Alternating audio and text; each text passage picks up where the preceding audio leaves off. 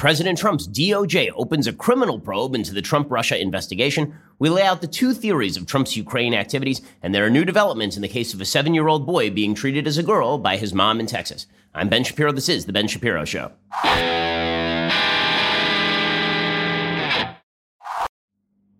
The Ben Shapiro Show is sponsored by ExpressVPN. Protect your online privacy today at expressvpn.com/Ben. Love myself some ExpressVPN. Okay, so the big news of the day is that the Justice Department is apparently going to open now a criminal inquiry into the Trump-Russia investigation. And the media are already playing defense on this thing. The media are already suggesting that this thing is wildly out of bounds. So just to get this straight, it was totally in bounds when we spent 2.5 years spending millions of dollars investigating the Trump-Russia collusion non-entity. It ended up being a big nothing burger, at least the collusion part of it. The obstruction part of it ended up piggybacking off of that and really was only generated by the presence of the Trump-Russia collusion investigation in the first place. That was totally fine.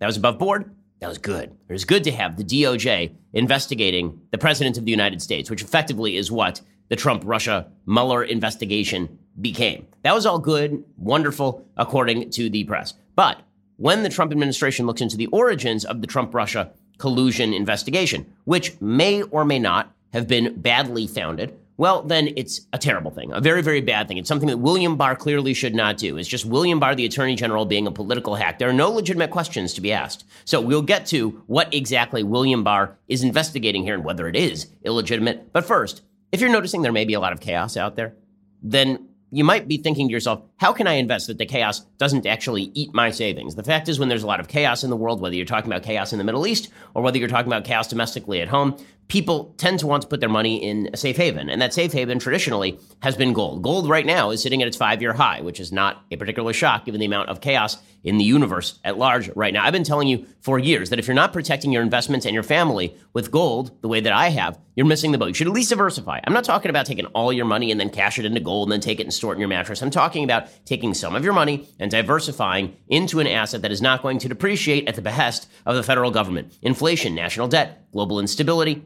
all of this can really have an impact on your savings. It can really have an impact on your investments. It's one of the reasons, again, why you should diversify. Well, how can you do this? Well, you can first check out my friends at Birch Gold. They'll go to work, make things super simple for you. They'll have a conversation with you, and you can determine if precious metals make sense for you. Ask all your questions, get all the information, make an informed decision. If you haven't yet taken the first step of requesting a free information kit on gold, you should know it's not really a complicated process. There's no obligation. You have nothing to lose by taking that first step. Birch Gold Group has thousands of satisfied customers, countless 5-star reviews, and an A+ rating with Better Business Bureau. Again, you should have at least a little bit of precious metal in your investment portfolio. Text Ben to 474747 today to see how simple and straightforward the move can be for you. Again, that is Ben to 474747. Text Ben to 474747. Okay, so the New York Times is obviously very hot and bothered about the prospect of William Barr looking into the Trump-Russia collusion investigation.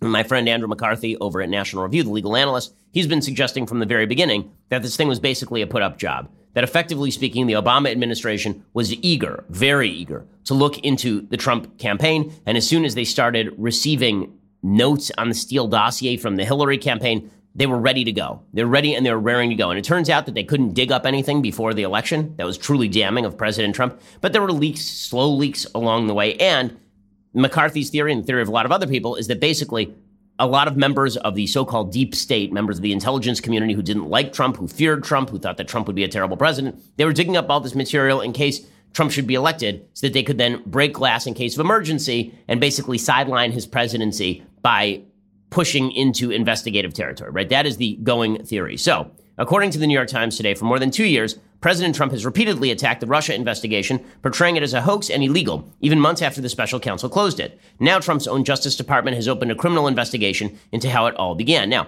there was already an investigator, an inspector general, Michael Horowitz, who is going to release a report, a public report. He said today it'll be a public report. There will be no private version or classified version and public version. There will just be one version, and it will be a report into how all of this started. Now, my theory has been that this thing was started not under false pretenses, but under authentic concern over the activities of people like Carter Page and George Papadopoulos, and that it quickly morphed into something that went beyond its original mandate. It quickly morphed thanks to people who are all fired gung-ho to go get Trump into let's look into every one of Trump's associates and all of his business connections. Let's suggest that President Trump is in fact a plant of Vladimir Putin and all the rest of this. But what does it mean that this is now shifted into a criminal investigation? Well, it means that the Justice Department now has additional legal tools at its disposal. According to the New York Times, Justice Department officials have shifted an administrative review of the Russia investigation closely overseen by William Barr to a criminal inquiry, according to two people familiar with the matter. The move gives the prosecutor running it, John Durham, the power to subpoena for witness testimony and documents, to convene a grand jury, and to file criminal charges. Now, here's where the New York Times starts playing defense for the Democrats. Normally, that would be the story, right? They've opened the criminal investigation. The New York Times, however, does what they are so fond of doing. People say. Right? This is serious journalism now. Right? They're not going to say, we, the editorial board at the New York Times, really object to this. Instead, what they do is they kind of slide into the DMs. They just slide into the reporting other people's opinions. The opening of a criminal investigation is likely to raise alarms that Mr. Trump is using the Justice Department to go after his perceived enemies. Okay, that's called editorializing right there. Likely to raise alarm is likely. Whenever they use passive voice like that, they're not saying who is going to raise the alarms, Democrats. They're not saying who is going to be seriously concerned that Trump is militarizing the Justice Department, the New York Times. They just say it's likely to be perceived that way by, people. Who? People. Just people. Say, Mr. Trump fired James Comey, the FBI director, under whose watch agents opened the Russia inquiry, and has long assailed other top former law enforcement and intelligence officials as partisans who sought to block his election. Mr. Trump has made clear he sees the typically independent Justice Department as a tool to be wielded against his political enemies. This isn't a news article, guys. Right? This isn't a news article. Trump has made clear he sees the DOJ as his personal tool. Okay, yeah, and Eric Holder called himself Barack Obama's wingman. So, it turns out that presidents have long sort of seen the DOJ as a way of pursuing their own agendas. That doesn't mean it's good when Trump does it. It just means that to pretend that this is unique to Trump is to ignore American history. According to the New York Times, that view factors into the impeachment investigation against him, as does his long obsession with the origins of the Russia inquiry. House Democrats are examining in part whether his pressure on Ukraine to open investigations into theories about the 2016 election constituted an abuse of power. The move also creates an unusual situation in which the DOJ is conducting a criminal investigation into itself. And then they say, well, the real reason that Barr is doing this is so that he can use Durham as a front. Like, this is the entire article is just speculation about how corrupt Barr is. Right? They're not waiting for the report to come out. And at no point did they ever suggest that the emptiness of the final Trump-Russia collusion report from Robert Mueller invalidated the investigation to begin with. Right? The investigation was valid, according to the New York Times. It was just that it didn't come up with the answer that they wanted. But here they're trying to invalidate the entire investigation before they even know what the results are, which is, frankly, kind of Trumpian in its approach to the investigation. And this is the New York Times. They say Mr. Barr's reliance on Mr. Durham, a widely respected and veteran prosecutor who has investigated CIA torture and broken up mafia rings, could help insulate the Attorney General from accusations he is doing the president's bidding and putting politics above justice. It was not clear what potential crime Durham is investigating, nor when the criminal investigation was prompted. Okay, so you don't know anything about the investigation. You just know there is one. So the New York Times immediately calls it corrupt. And then they get into more of likelies, right? Their perspective. People who are likely to see things a certain way. They say, Mr. Trump is certain to see the criminal investigation as a vindication of the years he and his allies have spent trying to discredit the Russia investigation. In May, Trump told Fox News host Sean Hannity that the FBI officials who opened the case had committed treason. When Barr appointed Durham to lead the review, he had only the power to voluntarily question people and examine government files. But now the criminal investigation is open. That means that there are new tools at their disposal. So the New York Times obviously is very upset about all of this. Revelations so far about Durham's investigation have shown he has focused in his first months on the accusations that Trump's conservative allies have made about the origins of the Russia inquiry in their efforts to undermine it. Durham's efforts have prompted criticism that he and Barr are trying to deliver the president a political victory, though investigators would typically run down all aspects of a case to complete a review of it. So now they're already forecasting the results of this thing before it comes out, which reads like preemptive spinning, does it not? It reads like they are very much afraid of what's going to be in Durham's final report here. They're afraid of what's going to be in the Inspector General, Michael Horowitz's report. And so they're already trying to spin it away as, well, it was a selective investigation done at the behest of the President of the United States. In interviewing more than 24 former and current FBI and intelligence officials, Mr. Durham's investigators have asked about any anti-Trump bias among officials who worked on the Russia investigation and about one aspect of the investigation that was at the heart of highly contentious allegations that they abused their powers, the secret application seeking a court order for a wiretap on Carter Page. Law enforcement officials suspected that Page was the target of recruitment by the Russian government, which is denied. Carter Page, by the way, was never prosecuted at any level for the sort of activity in which he was involved and for which he was investigated. Some CIA officials are already retaining criminal lawyers. It's not clear whether Durham is scrutinizing other former top intelligence officials as well. Durham has indicated he wants to talk to the people who ran the CIA in 2016 to find out how this whole thing started. He has not yet questioned either John Brennan or James Clapper. As Durham's investigation moves forward, according to the New York Times, the Justice Department Inspector General is wrapping up his own inquiry into aspects of the FBI's conduct in the early days of the Russia investigation. Among other things, Michael Horowitz is scrutinizing the application for a warrant to wiretap Mr. Page. So this whole article is basically speculation that some sort of corruption is going on in investigating the investigators, as opposed to, you could just wait until you find out whether the investigation of the investigators comes up with something damning. I encouraged people to wait on the Mueller report. I did. Go back and listen to it for years. Okay, I'm now encouraging people to wait on the IG report and on the Durham report. You don't have enough information. But the New York Times isn't waiting. They've already declared this thing a corrupt attempt by Trump to swivel the DOJ to punch his political opponents. And that seems like fairly bad journalisming from where I sit. Okay, in just a second, I want to get into a recap of the Trump-Ukraine allegations because it's all confusing. I understand. I mean, there's a lot going on. There are a lot of moving pieces. And I want to, for just a few minutes, go through and explain piece by piece how this whole thing fits together, how there are two plausible theories of Trump's activities in Ukraine, how the media are only treating that as one plausible theory, but there really are two plausible theories. We're going to get to that, and I'm going to give you all the details and how all that fits together in just 1 second. First, let's talk about life insurance. I know. Who wants to talk about life insurance? Because that means you now have to think about death. And who really wants to think about death, right? That's terrible. Who wants to? Well, the fact is, if you don't think about the future that awaits all of us, then you're unlikely to actually protect yourself from things that can harm your family. I mean, the fact is, if God forbid something happens to you, they lose a source of income. How are they going to pay for your funeral? How are they going to take care of themselves? Be an adult. Go get life insurance. And it sounds intimidating. It sounds like it's going to take a long time. It doesn't have to. This is where Policy Genius comes in. Policy Genius is the easy way to shop for life insurance online. In just minutes, you can compare quotes from top insurers and find your best price. Once you apply, the Policy Genius team will then handle all the paperwork and the red tape for you. And Policy Genius doesn't just make life insurance easy. They can also help you find the right home insurance, auto insurance, disability insurance as well. So this month, take the scariness out of buying life insurance with Policy Genius. Go to policygenius.com, get quotes, apply in minutes. You can do the whole thing on your phone this very instant. And you probably should, because I don't know what's going to happen to you in the next 5 minutes, and neither do you. Go check out policygenius.com right now. Policy Genius, the easy way to compare and buy life insurance.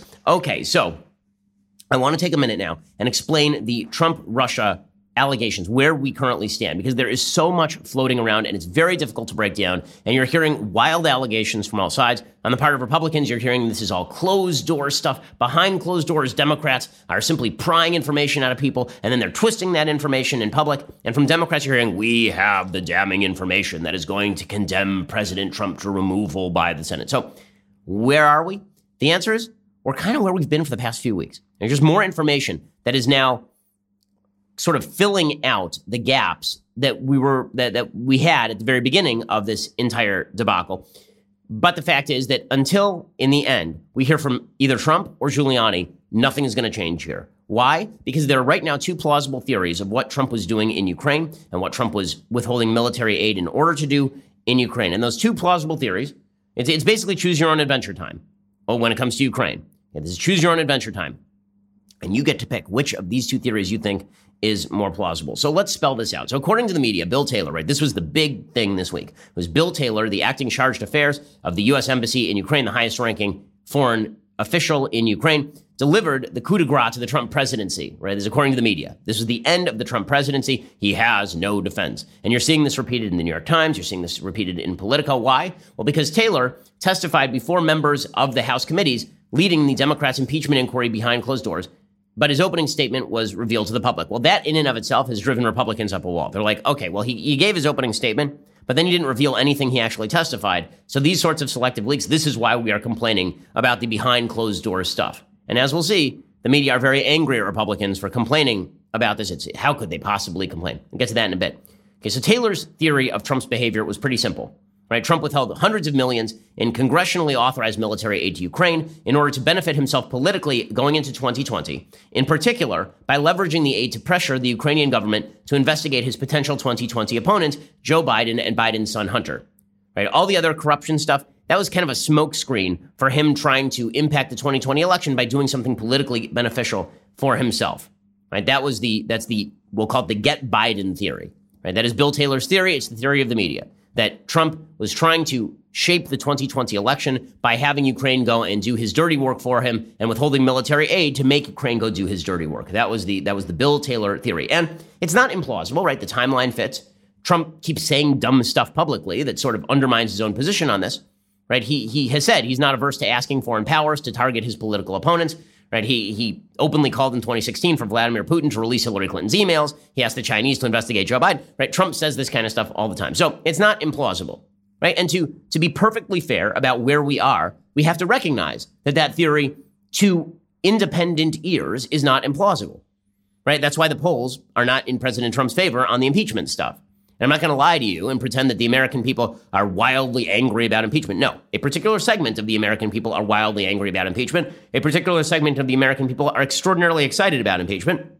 And then there are the people in the middle who are trying to figure out what actually happened here and are sort of wavering on the fence. Okay, so that's theory number one, is the Get Biden theory. Then there is another plausible theory. This one we'll call the miasma of corruption theory. Okay, it's still not great for Trump. But it's not great for Trump in a non-impeachable way. So the Get Biden theory's story is a story of a scheming president who is seeking re-election by twisting American foreign policy to his political benefit, right? That's the story. Trump is the guy who's sitting there and he's trying to skew foreign policy so that he'll get re-elected, and he's trying to withhold American military aid so that he'll get re-elected. The miasma of corruption theory characterizes Trump differently. It's the story of a president who's being petty and vindictive and obsessive about the 2016 election, not about 2020, about 2016, and following breadcrumbs left for him by his personal attorney, Rudy Giuliani. It's the story of a president who doesn't actually trust his foreign policy establishment because he believes that they are there to undermine him, and a president who believes conspiracy theories and refuses to let them go even when the evidence doesn't really match up. So which of those two sounds more like Trump? The guy who is like a laser focused on 2020 and ready to skew things so that he can win 2020, or the guy who is obsessed about 2016, talking about his crowd sizes, doesn't trust his own people, and so he brings in Rudy Giuliani and creates irregular channels and then buys whatever information confirms whatever pre-existing bias he already had. So in this story, this is a story of a quid pro quo, not to help Trump in 2020, but a quid pro quo to target this miasma of Trump perceived corruption that the president believes led to the Russian collusion narrative that damaged his legitimacy. Right, so he has been obsessed since 2016 with the idea that Democrats are undermining his victory by saying that Russia interfered in the election. He's saying, no, Ukraine interfered in the election. The American people have a right to know, just the way you say they have a right to know if Russia interfered. We have a right to know if Ukraine interfered. And as part of all of that, if Ukraine interfered, maybe one of the ways that they interfered is by not going forward with an investigation of Democrats in the middle of the 2016 election, including Joe Biden. Right, so if the second theory is true, then Trump was acting wrongly and stubbornly and foolishly and on bad information, but he didn't commit an impeachable offense because the stuff he was trying to target in his own mind was in America's interest. It was not just in Trump's interest. So in story number one, again, this comes down to your judgment of Trump's character, which is why it's a Rorschach test. In story number one, Trump is this strategic thinker who initiated the Ukraine scandal, deployed Rudy Giuliani to go after Joe Biden, militarized our aid to Ukraine to help Giuliani, left the Ukrainians high and dry in the face of Russian aggression because he likes Putin. In story number two, Trump was led astray by Giuliani and his own rich sense of grievance, but it was much more about 2016 than it was about looking forward to 2020. So, which of these theories is more plausible? Well, let's go to the evidence. Okay, so let's start with Rudy Giuliani. And we'll look at the timeline a little bit here. So, this all begins with Rudy Giuliani, Trump's personal attorney, right? This whole story begins with Giuliani. So, in June 2017, well, it really starts with Biden and Biden's whole deal with his son and his son working for Burisma, and then Biden withholding Ukrainian loan guarantees, and until they fired a prosecutor who allegedly was going to look into Hunter Biden. Okay, so that allegation was floating out there, and it was floating out there thanks to the New York Times, by the way, which reported on it. And then there were allegations in 2017 that Hillary Clinton was coordinating with the Ukrainian embassy in order to find dirt on Donald Trump. Right, that was reported by Politico. That the DNC actually had sent an operative to the Ukrainian embassy to gather all this data. That's the backdrop. Okay, then we get to Giuliani. So in June 2017, Rudy Giuliani visits Ukraine, and he meets with the president at the time, a guy named Petro Poroshenko, and a prosecutor named Yuri Lutsenko. In August 2018, Giuliani is hired by a company run by Lev Parnas, who's a Ukrainian businessman, and Giuliani clearly begins to funnel information provided by Parnas, as well as Parnas' partner, Igor Fruman, to Trump. In late 2018, Parnas and Fruman fix up Giuliani with a former Ukrainian prosecutor named Viktor Shokin, as well as Lutsenko. Right? According to Lutsenko, Giuliani pushed him to open investigations into the Bidens and Burisma. According to the New York Times, Giuliani met with Lutsenko multiple times in January 2019, allegedly asking Lutsenko about Burisma, the Bidens, and Marie Yovanovitch, the American ambassador to Ukraine. And Giuliani told Trump about these conversations. In March 2019, Lutsenko opens 2 investigations, one into Burisma and one into the Bidens. And according to the Times, Lutsenko accuses Yovanovitch of corruption as well. And Trump starts tweeting about all of this stuff. So at this point, certainly it is plausible that Rudy Giuliani is out there to, quote unquote, get Joe Biden, to get Burisma. It's also plausible that, as Rudy Giuliani himself later says, he's actually out there to defend his guy from the Trump-Russia stuff by targeting Ukraine, right? Which ties back into 2016, not forward into 2020. By April, Trump is telling Sean Hannity that Attorney General William Barr might consider allegations about Ukrainian interference in the 2016 election, which, by the way, he actually is doing, right? I mean, that stuff is being investigated right now. By April 29th, Yovanovitch was being recalled. The Wall Street Journal later says that Giuliani was actually telling Trump that Yovanovitch, the ambassador, was, quote, obstructing efforts to persuade Kiev to investigate former Vice President Joe Biden. Okay, fast forward to May of this year. The New York Times reports that Giuliani was set to visit Ukraine. They said Mr. Giuliani's planned trip, which has not been previously reported, is part of a months-long effort by the former New York mayor and a small group of Trump allies working to build interest in the Ukrainian inquiries.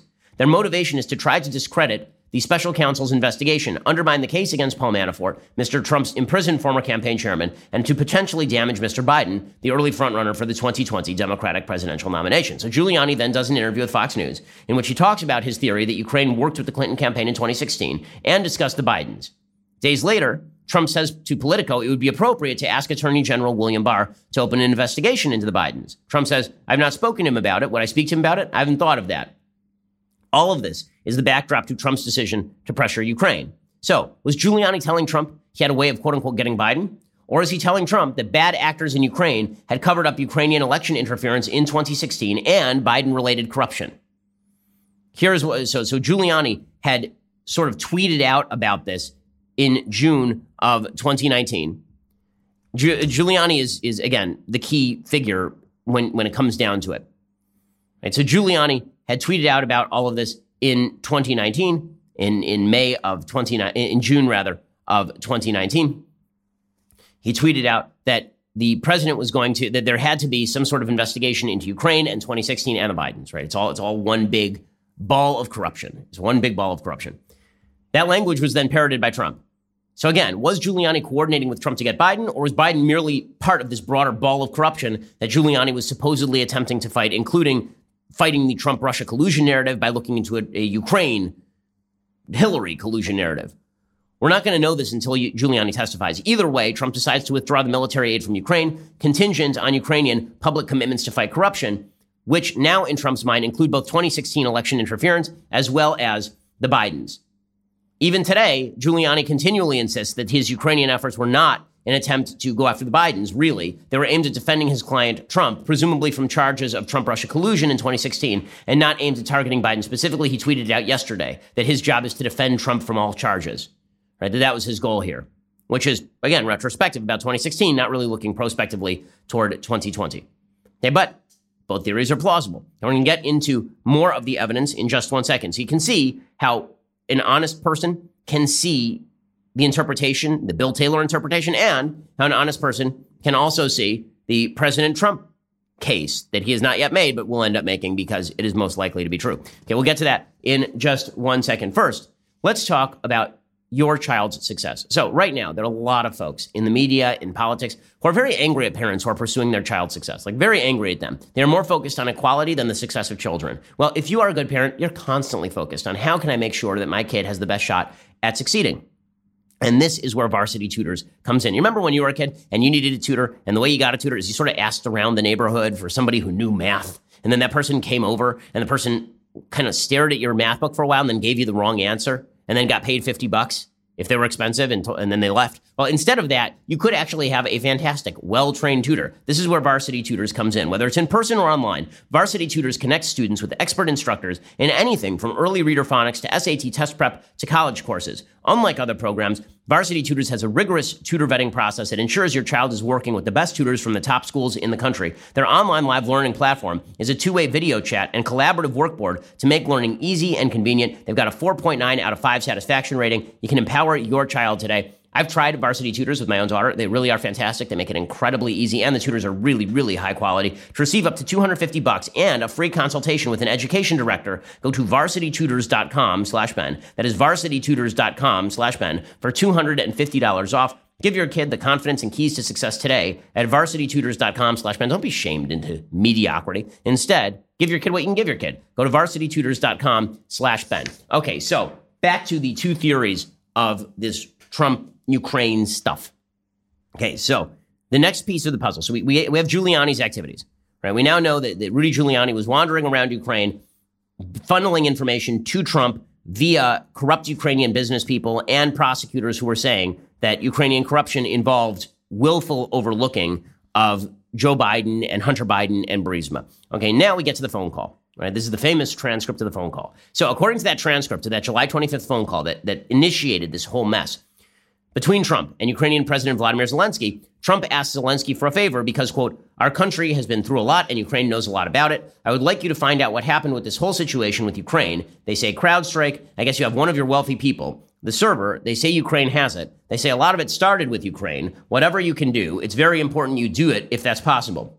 So here, what the hell is Trump talking about? Well, he is referring to the baseless conspiracy theory that Russia was framed by Ukraine for the 2016 hack and supposed and subsequent release of a damaging tranche of DNC emails, which involved a supposedly secret DNC server being spirited away to and hidden in Ukraine. And this theory has no evidence to back it. And Trump seems to be asking Zelensky to investigate the conspiracy theory, presumably in the hopes that this will then remove the taint of Russian interference from the 2016 victory. Zelensky then responds by mentioning Giuliani, because this is the source of the information, and Trump jumps on the mention, saying, quote, Rudy very much knows what's happening, and he is a very capable guy. If you could speak to him, that would be great. And then he adds, there's a lot of talk about Biden's son, that Biden stopped the prosecution, and a lot of people want to find out about that, so whatever you can do with the attorney general would be great. So, is this call evidence of Trump seeking a quid pro quo to quote-unquote get Biden, or a pressure campaign to fight Trump's Giuliani-fueled idea of corruption, including but not exclusively focused on Biden, in Ukraine? Okay, now fast forward to the text messages. We're going through each piece of evidence here, and you can see how it all fits within each one of the two theories. There are a series of text messages that have been revealed between the ambassador to the European Union, Gordon Sondland, special envoy to Ukraine, Kurt Volker, and Taylor.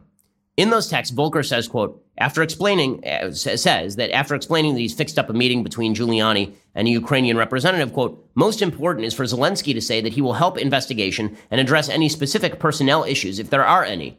And then Volker later reiterates, quote, heard from White House, assuming President Z convinces Trump he will investigate, get to the bottom of what happened in 2016. We'll nail down date for visit to Washington. Good luck.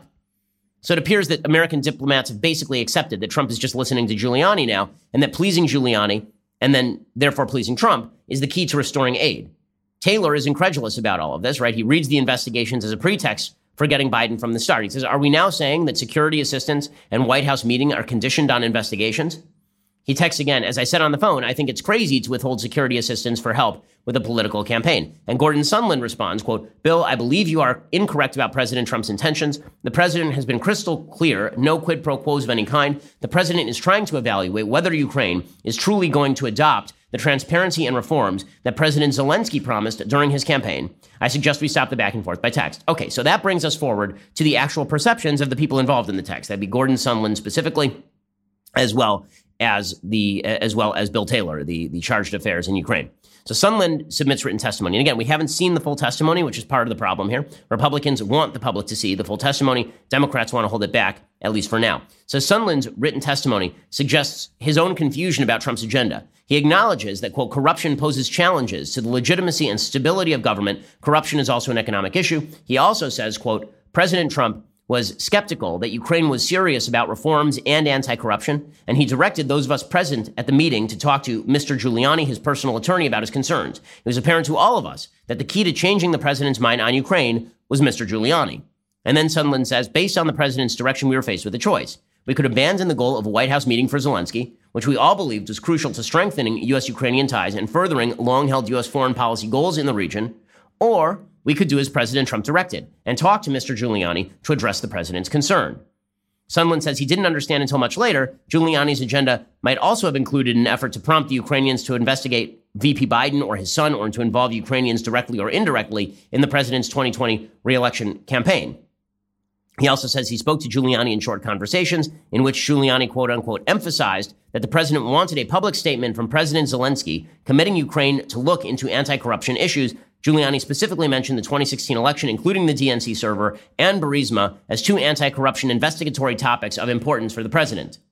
He denies that Biden was ever specifically mentioned in these conversations, Sondland does, and he also says that his statement that no quid pro quos had taken place came directly from conversations with Trump.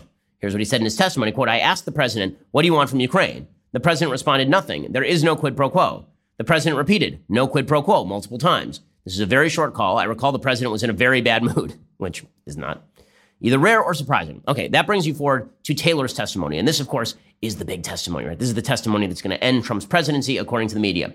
So in contrast with Sondland's lack of clarity on Trump's agenda, because Sondland is clearly in the ball of corruption category, the miasma of corruption theory, Taylor seems pretty clear on this thing, right? Taylor seems convinced the entire Giuliani hunt was about Biden specifically, and that Trump withheld the aid in order to target Biden, right? And that all of this really, in the end, was about affecting 2020. His written testimony repeatedly suggests as much. Like Sondland, he says he found that Giuliani was actually running the Ukraine show. He testified, quote, by mid-July, it was becoming clear to me that the meeting President Zelensky wanted was conditioned on the investigations of Burisma and alleged Ukrainian interference in the 2016 elections. It was also clear that this condition was driven by the irregular policy channel I had come to understand was guided by Giuliani, right? That's exactly what Sondland says. Later, he says he realized security assistance was also conditioned on those terms. But again, it's not clear whether all of this is conditioned on generalized investigation of corruption regarding 2016, or whether, again, this is about affecting 2020 for the president's political benefit. Taylor obviously believes the former. He says that the term investigations, quote, was used to mean matters related to the 2016 elections and to the investigations of Burisma and the Bidens. But were there open questions to ask about the Bidens? In other words, would Trump have to be motivated by a simple desire to, quote unquote, get the Bidens, rather than to wrap up the Burisma-Biden investigation in the broader rubric of fighting corruption in Ukraine, an issue that Trump cared about because he was personally invested in the 2016 election and feels that his legacy has been tarnished by all the Trump-Russia stuff. Right? Trump found all of this urgent because he'd read the media coverage about Ukraine's cooperation with Hillary's campaign in 2016, believed conspiracy theories about CrowdStrike, believed that maybe Ukraine is where all the answers were hidden about 2016. Okay, that brings you forward to Mick Mulvaney's statement. So Mulvaney is Trump's chief of staff, right? And he's been roped into this debacle because Trump ordered him to effectuate the withholding of the military aid. He gave a pretty disastrous press conference in which he talked about Trump engaging in a quid pro quo, but his comments didn't clear up the nature of the quid pro quo itself. Was it about Biden? Was it about 2020? Or was it about Trump's perception of Ukrainian corruption? Mulvaney suggested the latter, right? He said, did he also mention to me in the past the corruption related to the DNC server? Absolutely, no question about that. But that's it, and that's why we held up the money. The look back to what happened in 2016 certainly was part of the thing that he was worried about in corruption with that nation, and that is absolutely appropriate. So how about Trump's statements? As always, Trump never helps himself, right? He continually breathes life into the worst theory of events. He says he'd like to see China investigate Joe and Hunter. He says he'd accept information about political rivals from foreign sources. He continually cites Giuliani, mouths silliness about obvious conspiracy theories, but that doesn't change the basic question. Was this an attempt to get Biden, or a petty, foolish, misinformed attempt to fight the corruption that he thinks targeted him in 2016? And more to the point, did Trump commit an impeachable offense? In 1 second, we're going to discuss whether Trump, in all of this, committed the impeachable offense and why these two theories end up mattering, why this is the crux of the whole impeachment argument. We'll get to that in just 1 second. First, let's talk about the fact that there are a lot of cars on the road, a lot of different types of car on the road. And because there's so many different types of car on the road, can you really be assured that if something breaks in your car, you got to go to an auto parts store, they're going to have what you need? Or are they just going to give you some generic part that kind of works, maybe, and it's overpriced, but maybe it doesn't work. Instead, why don't you use this thing called the interwebs? It's really fantastic. And on the interwebs, you will find something that is amazing. It is called rockauto.com. It is a family business serving auto parts customers online for 20 years. Go to rockauto.com to shop for auto and body parts from hundreds of manufacturers. They have everything from engine control modules and brake parts to tail lamps, motor oil, and even new carpet. Whether it's your classic or daily driver, get everything you need in a few easy clicks delivered directly to your door. The rockauto.com catalog is super easy to navigate. You can quickly see all the parts available for your vehicle and filter by brands, specifications, and prices. Best of all, prices at rockauto.com always reliably low. The same for professionals and do-it-yourselfers. Go to rockauto.com right now, see all the parts available for your car or truck, and write Shapiro in their How Did You Hear About Us box so they know we sent you. That helps us on the show, helps them know that their advertisement helped direct you to them. It also helps them because, the fact is they want to know if it's effective to talk to you, the Ben Shapiro Show audience. So go check them out at rockauto.com right now. See all the parts available for that car or truck and write Shapiro in their How Did You Hear About Us box. Okay, so in just a second, we're going to get to the bottom line question. Is this stuff impeachable? But first, you have to subscribe. Go over to dailywire.com, $9.99 a month, $99 a year. You know the whole spiel. Plus, we now have our long-awaited magical app. It is here. It is fantastic. It is a beautiful app. If you are a subscriber, you can now access all of our content, including articles, shows, and more, directly from the app. All Access subscribers get our new exclusive discussion features where they can interact directly with hosts, writers, special guests. The app is available on Apple and Android, so download it today. Become a subscriber. Come join the fun. It's a party on over here. Come on, join us. DailyWire.com. We are the largest, fastest-growing conservative podcast and radio show in the nation.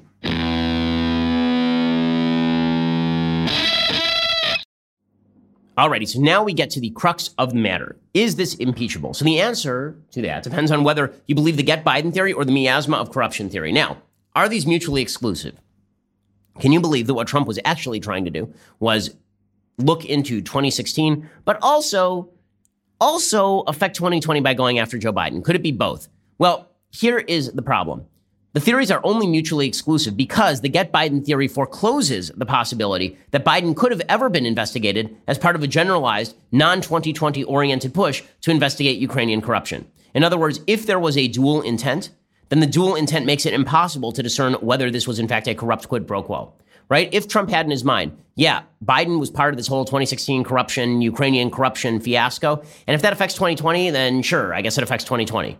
Or, great, it affects 2020. If it affects 2020, good, I'm glad, right? That is not something that is discernible, right? There's no way for you to actually discern whether that's criminal or not because it's just too vague. What this would have to be is a concerted attempt to effectuate an American policy to help Trump in 2020 by targeting an American citizen. And it's not even enough to say that it's an attempt to affect 2020 generally. Because guess what? Virtually everything a president does is attempted to affect his reelection possibilities, right? Virtually everything on economics, on foreign policy, all of it has to do with the president's reelect possibilities. So it's simply too broad an argument to say foreign policy is being directed toward helping a president. Yeah, again, every president does that. The question is whether Trump did something criminal in withholding military aid by going after Joe Biden specifically. In order to go after Joe Biden specifically, an American citizen, initiate a corrupt investigation into Biden from a foreign government in order to affect 2020. So dual use is not a possibility under the Get Biden theory. The answer as to whether the Bidens could ever be legitimately investigated by Ukraine, thanks to pressure from Trump, is the distinguishing point in the two theories. So under the Get Biden theory, the answer is no. Even as part of a broader Ukrainian anti-corruption push, any mention of Biden turns that push into a corrupt effort to use American taxpayer dollars to attack a political rival and skew 2020. Under the miasma of corruption theory, investigating the Bidens doesn't automatically mean that Trump was aiming at 2020 electioneering purely. Rather, he was obsessed about 2016 and wanted everything he'd ever heard from Rudy Giuliani investigated on that score. So your theory of Trump's impeachment comes down to which of these two theories you find more plausible, as I've been saying all along. Now, here's the big problem. There are only two people, really, who are going to be able to answer this question, right? Trump himself could answer the question, but is unlikely to. Rudy Giuliani could answer the question, and this is the thing that should scare Trump.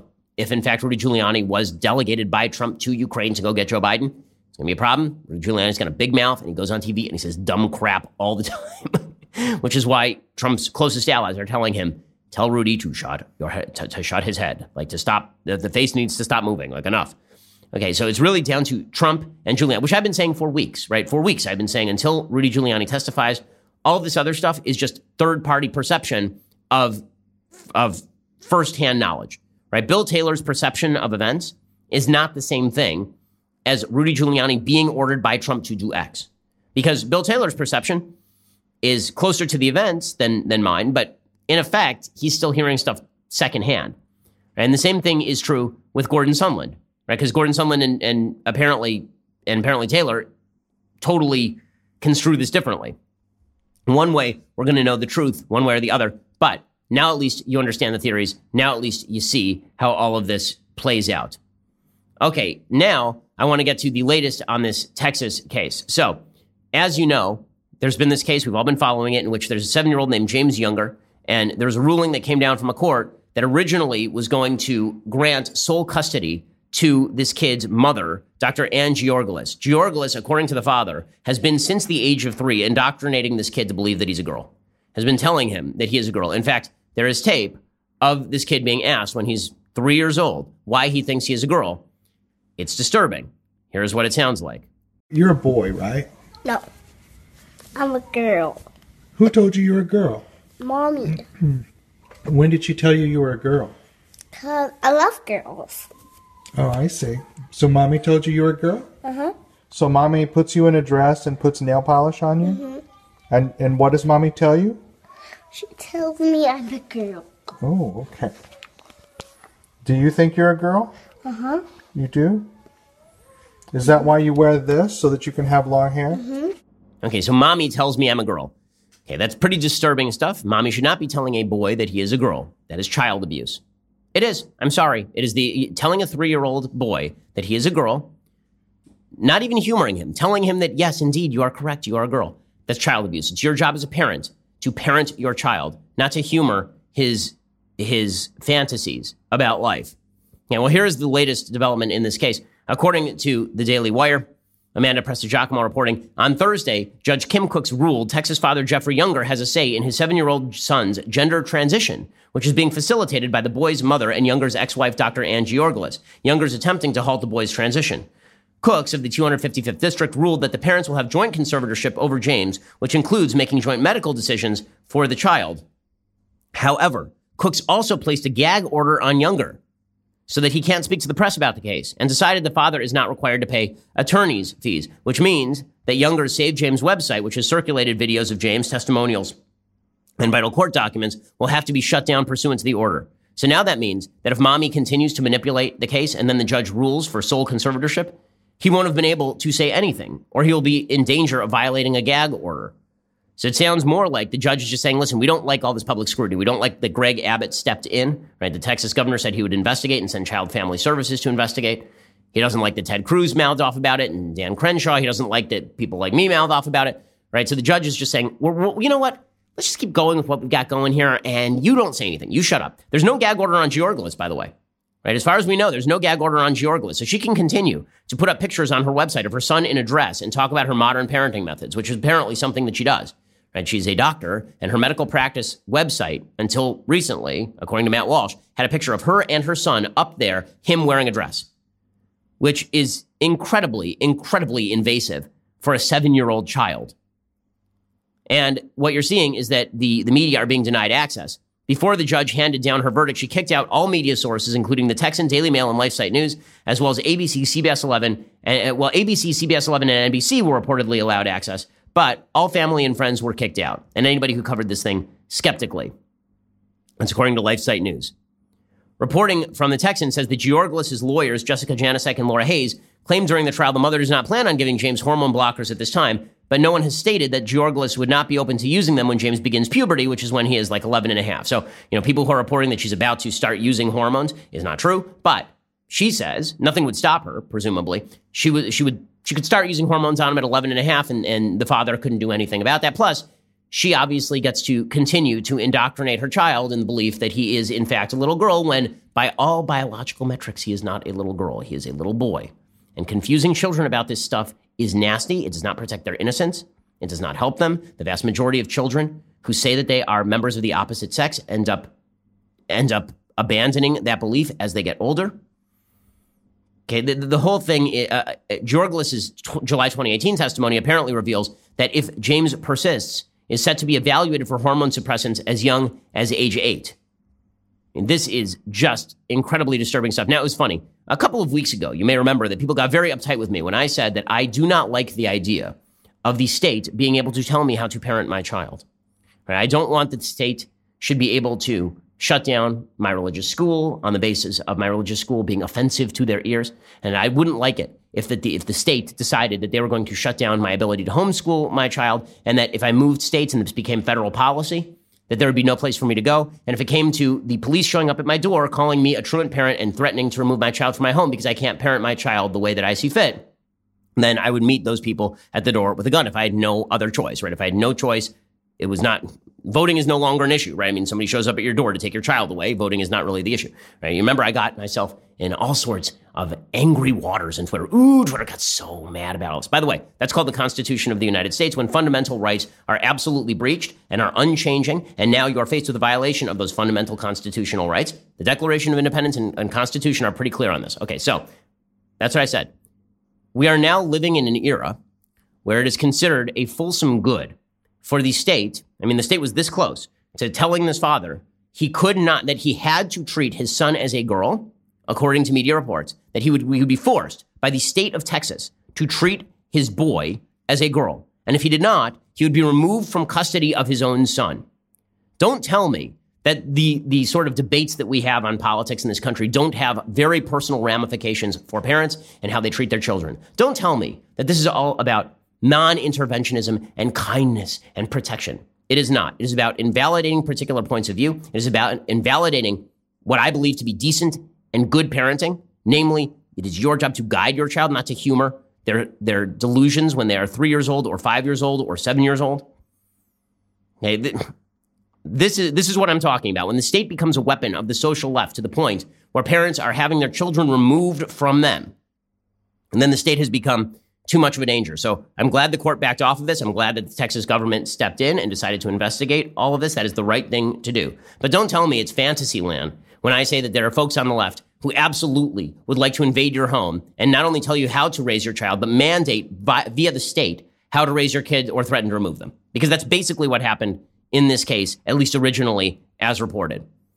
Okay, by the way, Matt Walsh makes a great point on this. Walsh was all over this. He writes for us over at Daily Wire, and he was really terrific on this issue. It was his attention to this issue that probably created a lot of the firestorm that led to the governor of Texas stepping in.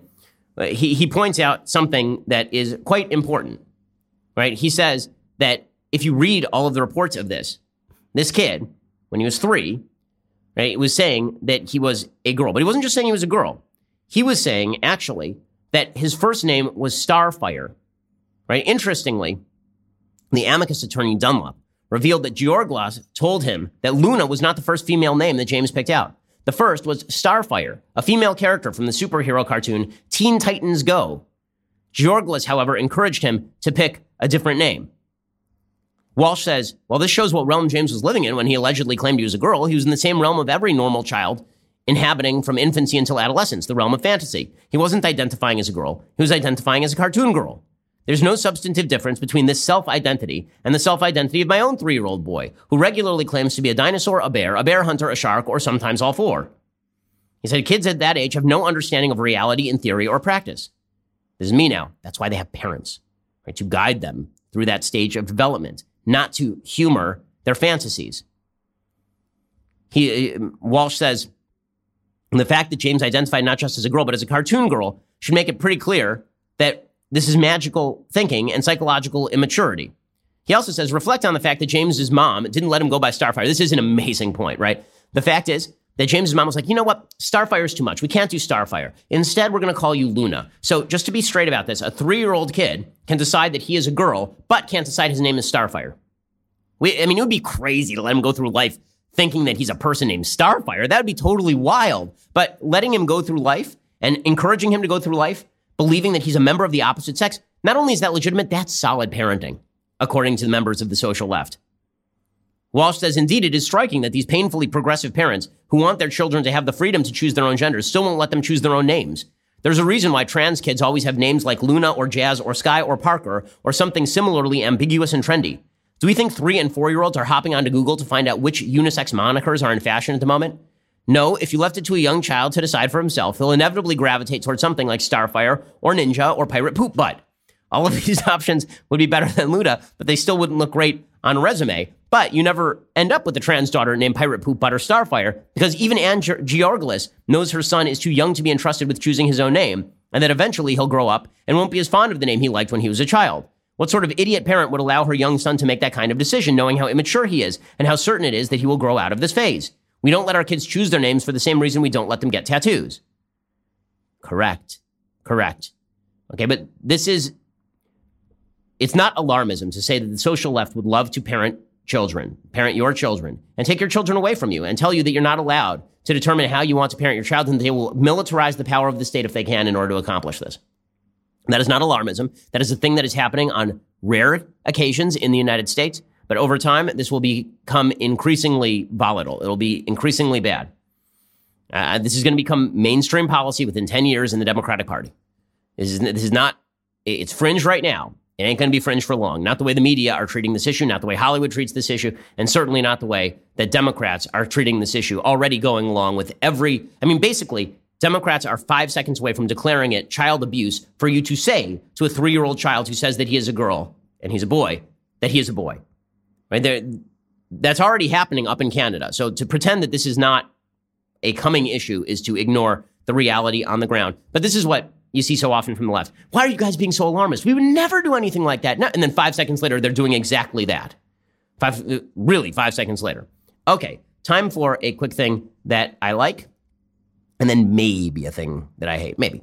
Okay, so quick thing that I like today. So I have decided that a couple of years ago, I was going through the Bible week by week. And I feel like now's a good time to sort of get back into that. Now, you don't have to be a believer in the Bible to sort of find inspiration in the Bible or to think about some of the deep messages of the founding document of Western civilization and the most read book of all time, right? It still seems relevant, even if you are not a believer in the veracity of biblical stories, even if you're not a believer in God, per se. It is important to understand where your civilization came from and some of the thoughts that are embedded at the deepest levels of what you would consider myth, but what people who are in religious circles would consider to be God's story about the world, the story that God tells us, right? So this week restarts the Jewish canonical cycle.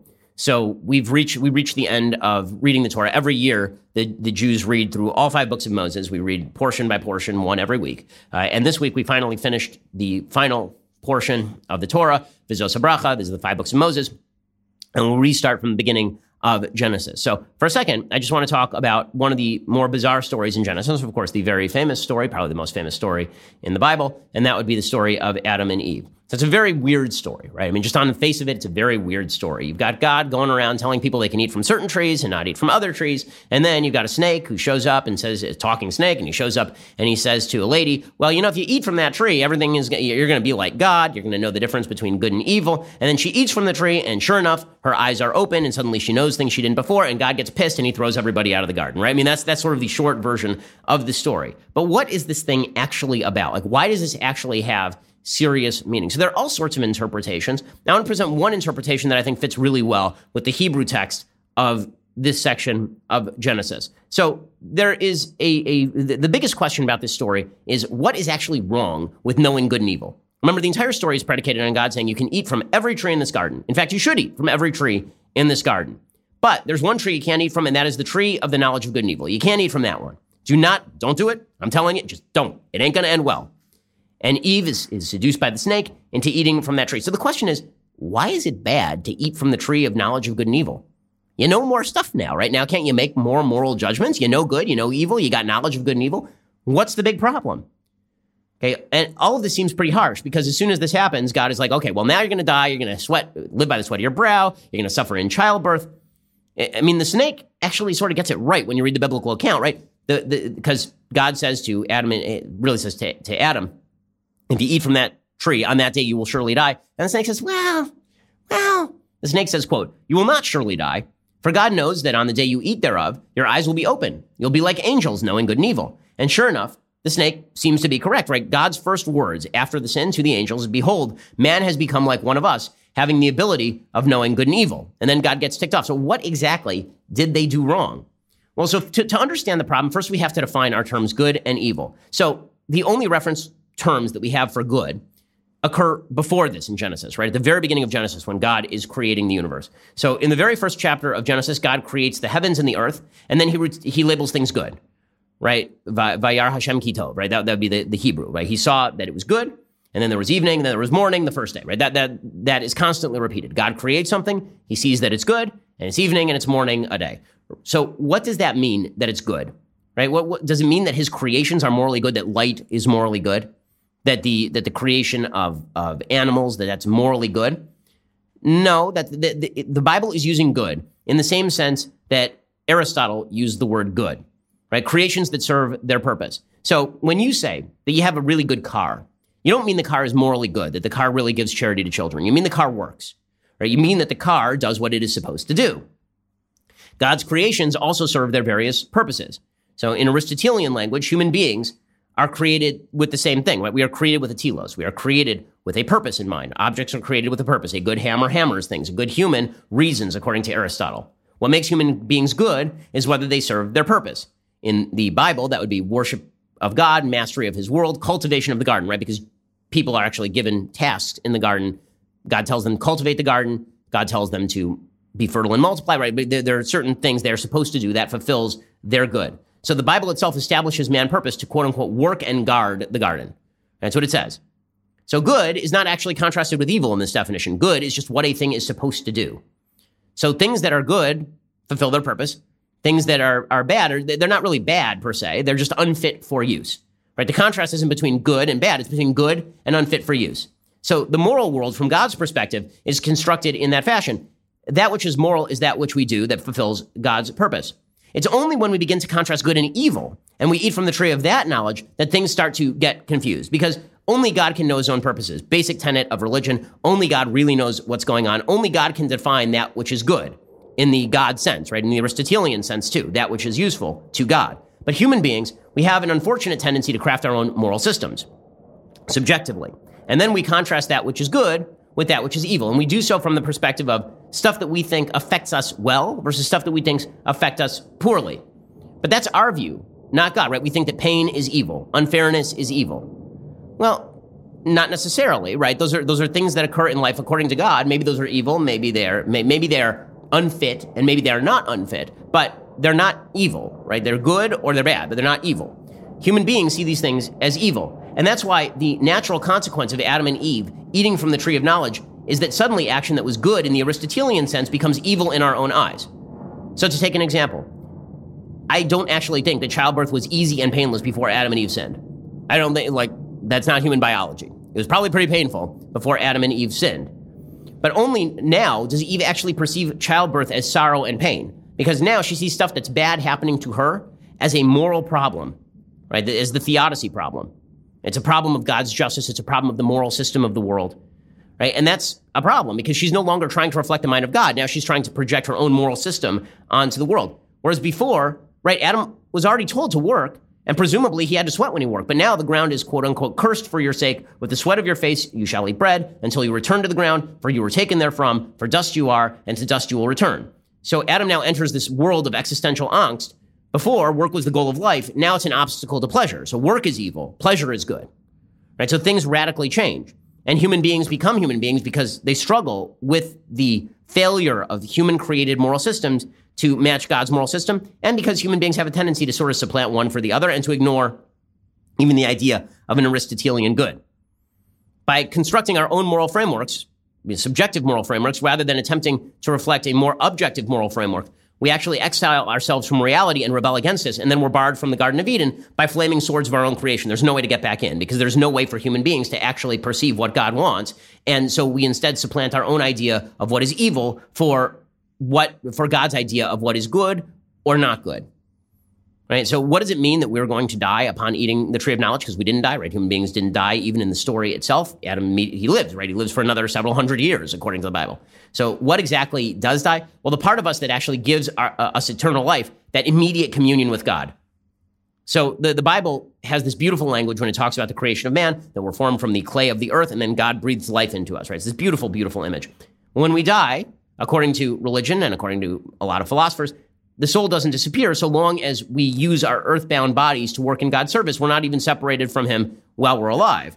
But our bodies, once they become obstacles to our perception of God, well, then a part of us has died. Right? And we're now trapped. We're now more animal than man, right? We are trapped in the same world as the animals, experiencing pleasure and pain, driven by the same instincts that Thomas Hobbes and David Hume talked about, as opposed to that attempt to reason, that attempt to rise above, that attempt to commune with a higher level of morality. Okay, so there is your read on the beginning of Genesis, and I hope that you enjoyed that. And I, frankly, it's my show, so I get to say what I want. So we'll do some more of that next week. Otherwise, if you don't like it, you can always tune out early from the show. But I think that it's important to understand the Bible. I think that it's important to understand what religious people think of the Bible, and that we are not all simpletons who simply go around thinking that snakes talk to people and say weird stuff, and then there are flaming swords and all that. Like there's actual meaning to these stories, which is why they're so deeply embedded in Western consciousness. Okay, unfortunately, we are out of time, but there are 2 additional hours of the Ben Shapiro Show coming up later. This is why you should subscribe. I'll do mailbagging it up then. So we'll see you then. I'm Ben Shapiro. This is the Ben Shapiro Show. If you enjoyed this episode, don't forget to subscribe. And if you want to help spread the word, please give us a 5-star review and tell your friends to subscribe too. We're available on Apple Podcasts, Spotify, and wherever you listen to podcasts. Also, be sure to check out the other Daily Wire podcasts, including The Andrew Klavan Show, The Michael Knowles Show, and The Matt Walsh Show. Thanks for listening. The Ben Shapiro Show is produced by Robert Sterling, directed by Mike Joyner, executive producer Jeremy Boring, senior producer Jonathan Hay. Our supervising producer is Mathis Glover, and our technical producer is Austin Stevens. Assistant director Pavel Wydowski, edited by Adam Sayevitz. Audio is mixed by Mike Coromina. Hair and makeup is by Jesua Olvera. Production assistant Nick Sheehan. The Ben Shapiro Show is a Daily Wire production. Copyright Daily Wire 2019. On the Matt Walsh Show, we're not just discussing politics. We're talking culture, faith, family, all of the things that are really important to you. So come join the conversation.